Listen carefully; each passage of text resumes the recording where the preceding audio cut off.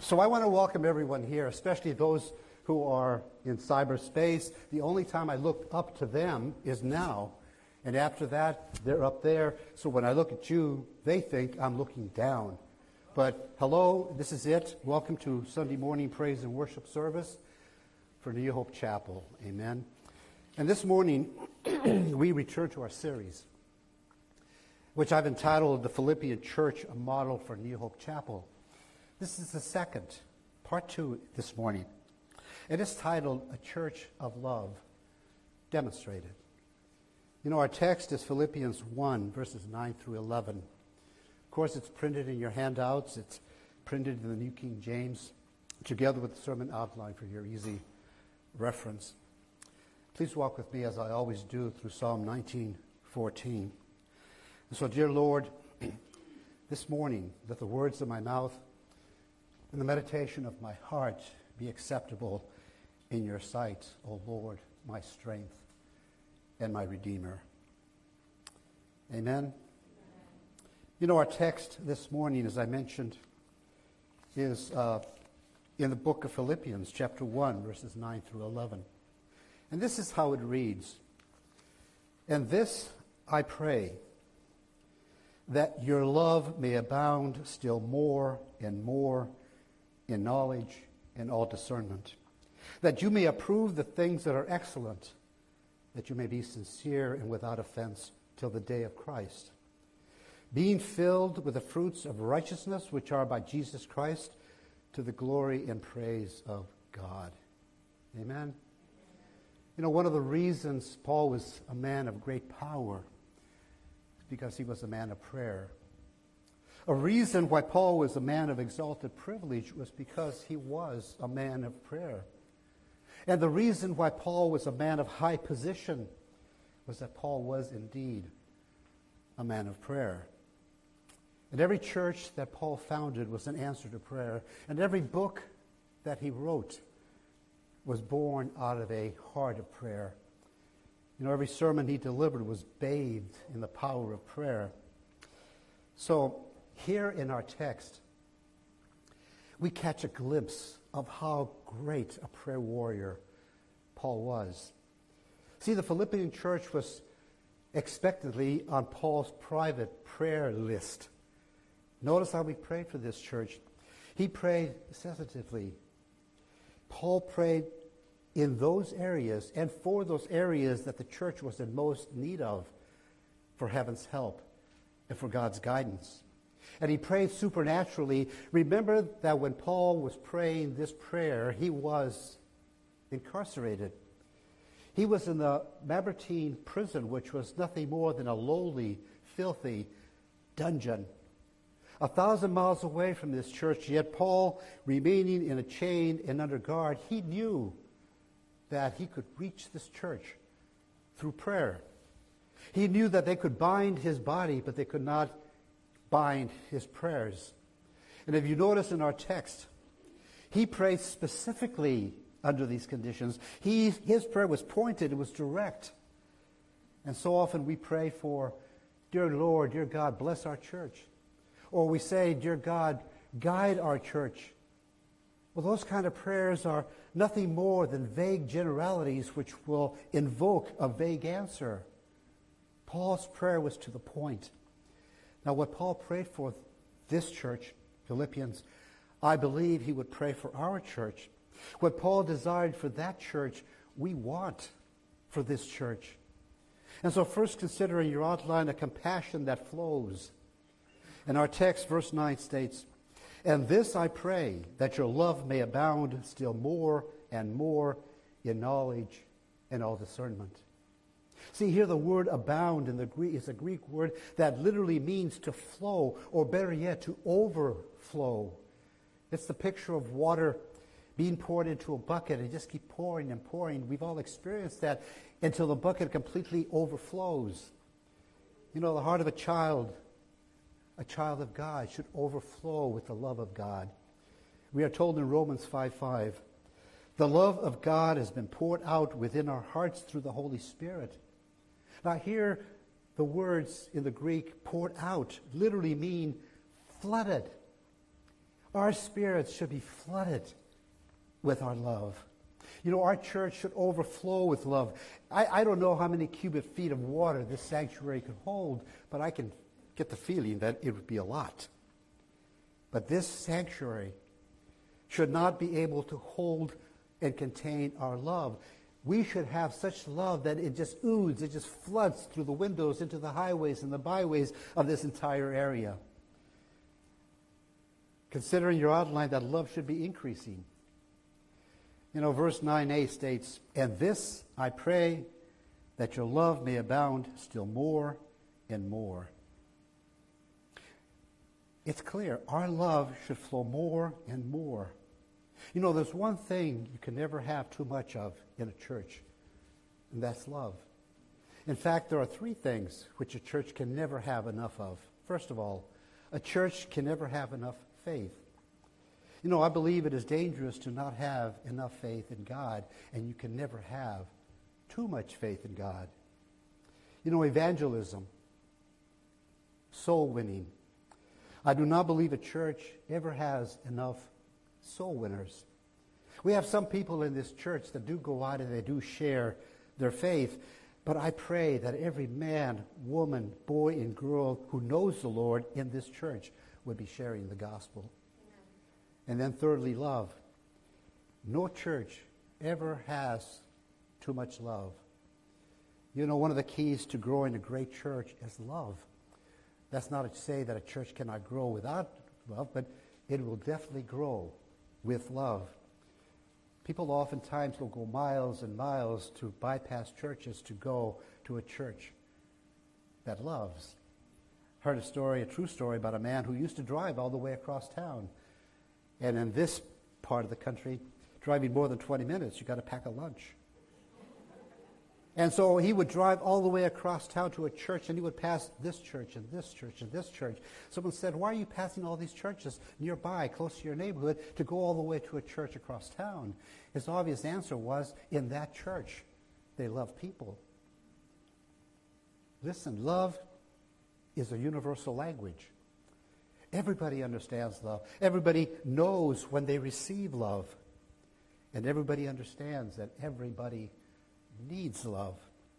The world is starved for love. Just look at the music that's prevalent in our society. Songwriters tell us that what the world needs now is love, sweet love, or it's love that makes the world go around, or you're nobody until somebody loves you. Did I hit songs you knew? The older guys. You see, the one place, regardless of race, color, or creed, that ought to be able to find love for someone is in the church of our Lord Jesus Christ. But listen, love should ever be on the increase. Love never remains the same. Love is either growing or it is dying. So husbands, you either love your wife more than you did yesterday or less. But you do not love her the same. See, love is like a tide. It's either ebbing or it is flowing. And then considering your outline that love should be intelligent. Again, I mentioned 9a, and this I pray that your love may abound still more and more. But then in 9b, in knowledge and all discernment. The river of love should flow between the banks of knowledge and discernment, because a river without banks will soon become a flood. The river of love, unless it's contained within the banks of knowledge and discernment, will become simply a raging flood full of sentimentality that is useless. And love is to be guided by knowledge and discernment. And here, when they mention knowledge, the word knowledge refers to the knowledge of the Word of God. And so real love is to be guided by the Word of God. Some sentiment is good, but we don't just need sentiment, we need sense. And a full heart is no excuse for an empty head. Love to be defined has to be directed and distributed according to the will of God. And since God is love, and since He wrote the Bible, It seems to me that the Bible is the preeminent book of love. In fact, I'm sure you've heard it say that the Bible is God's love story, love letter to mankind. Now, a lot of what the world calls love today isn't love at all. For example, a mother will say, I love little Junior so much that I can't spank him. She calls her weakness love. But the Bible says in Proverbs 13:24, he who spares his rod hates his son, but he who loves him disciplines him diligently. The Word of God is telling us that real love for your child is when you take the truth of the Word of God and apply it to the seat of his pants. Second example, a man will say to a woman, if you love me, give yourself to me, prove your love. Or he will say, I love you and you love me, so it must be right. And yet the Bible says in 1 Thessalonians 4:3, for this is the will of God, your sanctification, that is, that you abstain from sexual immorality. You see, real love is guided by the truth of the Word of God. And I know that there are some today who would like to place a period after the word more in our verse 9 and leave off knowledge and discernment. They say all that really matters is love. Let's just love one another. Let's be open-minded. And I say you can be so open-minded that your brains will fall out. Amen. Let me tell you something. There is one thing that is more important than love. That is truth. As a matter of fact, 1 Corinthians 13:6 states, love rejoices in the truth. Jesus did not say, I am the way, the love, and the life. He said, I am the way, the truth, and the life. Jesus did not say, the love will set you free. He said, the truth will set you free. So God is not only love, but he's also light, and real love speaks the truth and stands for truth. Then consider number 2 in your outline, a comprehension that knows. Our text, verse 10a, states, that you may approve the things that are excellent. Well, here the word approve literally means to see if something is real. Or if I could use another word that has fallen into disrepute today, that's the word discrimination. To discriminate based on prejudice is bad. But to discriminate based on the Word of God is good. So we are to test, and we are to choose those things that are excellent. The word literally means things that are best. That is, Paul prays that we would have the wisdom, the understanding, and the discernment to choose those things which are best. You see, the Christian life is not a choice between good and bad. I don't wake up every morning and have to decide, well, am I going to get drunk today? Am I going to smoke dope today? See, those choices have been made long ago. I'm just not going to do those sorts of things today. It's different now. I do not now have to choose between the good and the bad. I have enough difficulty trying to choose between the good and the best. And the difference between a Christian and an unbeliever is this. The unbeliever is just spending his life. The Christian is investing his life. I want the greatest return I can get on the investment of my life. I have a little poem here that I think is true. It reads, you have only one life. It will soon be past. And only what's done for Christ will last. You see, many Christians are failing right here in their Christian life because they are not choosing what is best. There are some who would not dare to miss that meeting of the Society for the Prevention of Cruelty to Left-Handed Grandmothers with Athlete's Foot. But they do not have time to come to church service. There are some who would pay to coach little league baseball or football, but you couldn't pay them to lead a Bible study. Listen, a lot of what we think is so important and so wonderful in this life is going to go up in a puff of smoke at the judgment seat of Christ. Every now and then people will say, have you read any good books lately? I don't have time to read good books. Having enough time trying to keep up with the best books. The Bible, for example. Consider that Paul could have been sidetracked so easily as we often do ourselves. He could have crusaded full time to abolish slavery. He could have founded a temperance league against alcohol. He could have gone into family and marital counseling. But Paul said in Philippians 3:13, one thing I do, I press on toward the goal for the price of the upward call of God in Christ Jesus. In everything we do, we need to ask two questions. Not only is it harmful, but also is it helpful? Listen, I beg you to invest your life in those activities and with those people that will bring the greatest return to God. Consider your outline number 3, a character that glows. Verse 10b states that you may be sincere and without offense till the day of Christ. Paul talks about our loving in verse 9. He talks about our learning in verse 10a. And here in 10b, he talks about our living. A person who is loving and learning is really living. So Paul here is talking about our character. Someone has said that character is what a person is in the dark. Charles Spurgeon said, character needs no epitaph. You can bury a man, but his character will beat the hearse back from the grave.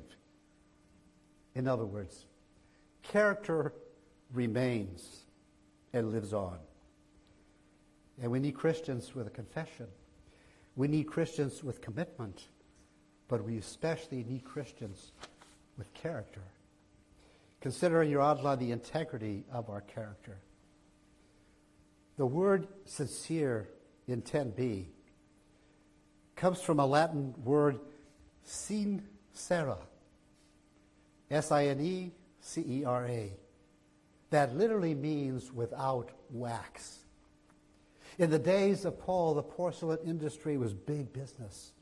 Now, the fine and the thinner the porcelain, the more expensive. But oftentimes, while making a piece of beautiful porcelain, the potter would experience a crack in the porcelain while it was heating in the oven. Now, honest dealers would discard that porcelain. But dishonest dealers would take wax and melt it and fill it up into the cracks of the porcelain.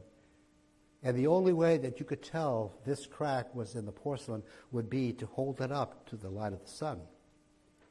Those dealers who were reputable and honest would declare and put a label on their porcelain that said, sin cera, to show that it was without wax, without a flaw, and without a crack. We ought to live without wax. We ought to live in such a way that we are not afraid of our lives being put up in the light of the Word of God to show and reveal what it's really like. And consider in your outline the influence of our character. We're not to be sinless. We will not be sinless this side of heaven. But we are to be shameless. Those words in our text, verse 10b, without offense, they mean stumble against or something that causes you to stumble. So you're either a stepping stone or a stumbling block for Jesus. The greatest argument for Christianity is a professing Christian. The biggest argument against Christianity is a professing Christian. Someone was sharing Jesus with Nietzsche. That cynical German philosopher said, if you're going to want me to believe in your Redeemer, you're going to have to look a little more redeemed. How important it is that our character, what we are, reflects accurately our confession, what we say we are. And I heard about a man in Texas who was a member of a well-known church. And one day this man woke up late. He rushed to work for an important meeting and tried to make up the time lost. But on his way to work, he encountered a traffic jam. There was a car in front of him, a car behind him, and cars on either side of him. And he couldn't go anywhere. He was already a little steamed because he was running late. And as he sat there for a while, the man behind him honked his horn. He thought to himself, what's the matter with this guy? He can see that I cannot move. The man behind again honked his horn.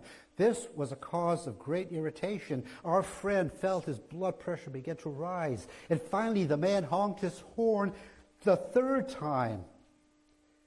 And this member of a well-known church got out of the car, walked back to that other man.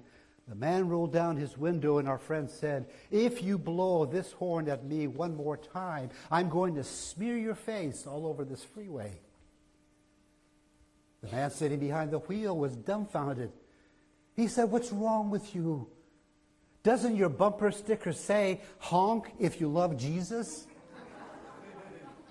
The damage has been done. Character should reflect accurately our confession. Lastly, consider the fourth in your outline, a commitment that shows. Our verse 11 states, being filled with the fruits of righteousness, which are by Jesus Christ, to the glory and praise of God. The Christian life is like a tree planted in the soil of sincerity, on the banks of knowledge and discernment, by the river of love. This kind of tree will be fruitful. And when a tree is fruitful, you don't have to ask what kind of a tree it is. Just look at the fruit. But Jesus said, we're not to be judging one another. But he did say we are to be fruit inspectors. He said, by their fruit you shall know them. Our commitment to Jesus is to show fruit. But I want you to notice that this fruit, it's not our righteousness. It is his righteousness. It is his righteousness born through him, through Jesus Christ. And the way to bear fruit is to be rooted and grounded in Jesus. Jesus said in John 15:4-5, abide in me and I in you. As a branch cannot bear fruit of itself unless it abides in the vine, so neither can you unless you abide in me. I am the vine, you are the branches. He who abides in me, in him bears much fruit. Apart from me, you can do nothing. Well, listen. Fruit is not what the branch bears for the tree. It's what the tree bears through the branch. And then the tree and not the branch gets the glory. The difference between spiritual fruit and human religious activity is that spiritual fruit brings glory to Jesus Christ. I'm going to ask the praise team if they would take the platform to bring us to a closing song of praise. One of the things that was suggested by the praise team, specifically by Kate, and I thought it was excellent, that we ask everybody to stand up for this closing song. And then I ask you guys to obliterate the aisles between you and to just come together. And the reason we want to come together, I finally got what Kate was leaning toward, is that we are demonstrating the unity that we have one to the other. So come together and see if we can be holding hands as we sing together in unity. Let's show the love now. Let's show the love. Get them. You're one in the spirit. Come on, Jack, and get up.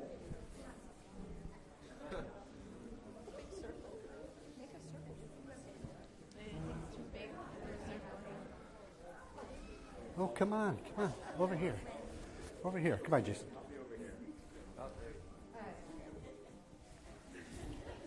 They don't want us. Well, I wanted you. Oh, I got to turn this off. Everybody's going to know that I want you.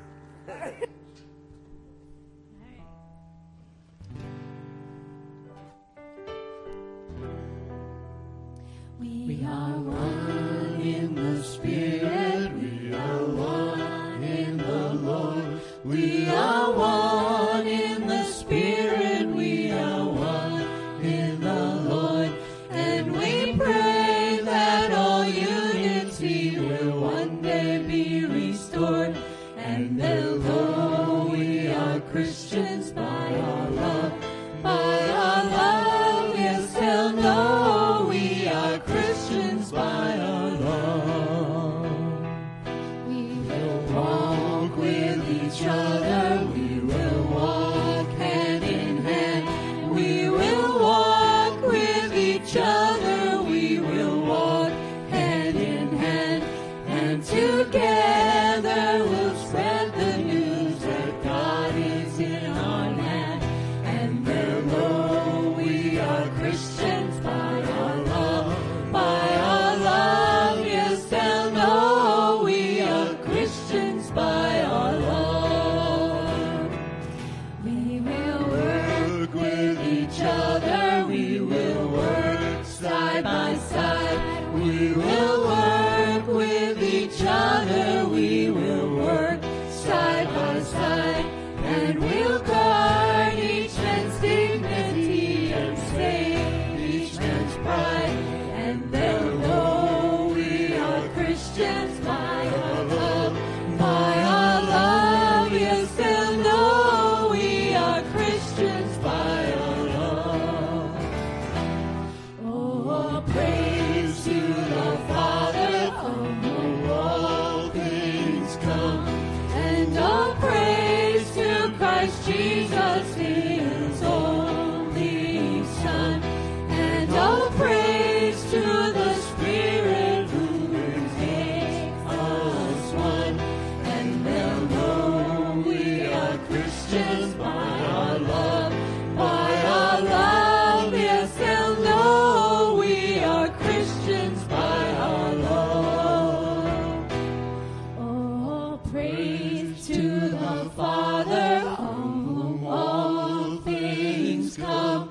And all praise to Christ Jesus, His only Son. And all praise to the Spirit who makes us one. And they'll know we are Christians by our love. By our love, yes, they'll know we are Christians by our love. Amen. Hallelujah. Hallelujah. Well, am I supposed to stay standing? I just have a couple of comments. See, I believe that if Paul was on this platform here this morning and led us in prayer, I think his prayer would sound something like this. Jesus, in fact, I took this prayer from the scripture. Jesus, my Savior, in my behavior, help me to be like Thee, harmless and holy, patient and lowly, perfect and pure, like Thee. Amen. Well, we know that service is over, and I want you to go with these thoughts. Still building on that project of making sure that New Hope Chapel becomes the Philippian church. And next week, we will have the third of the series. I've titled that, Walking the Life. So I'll see you all next week. Amen? Amen.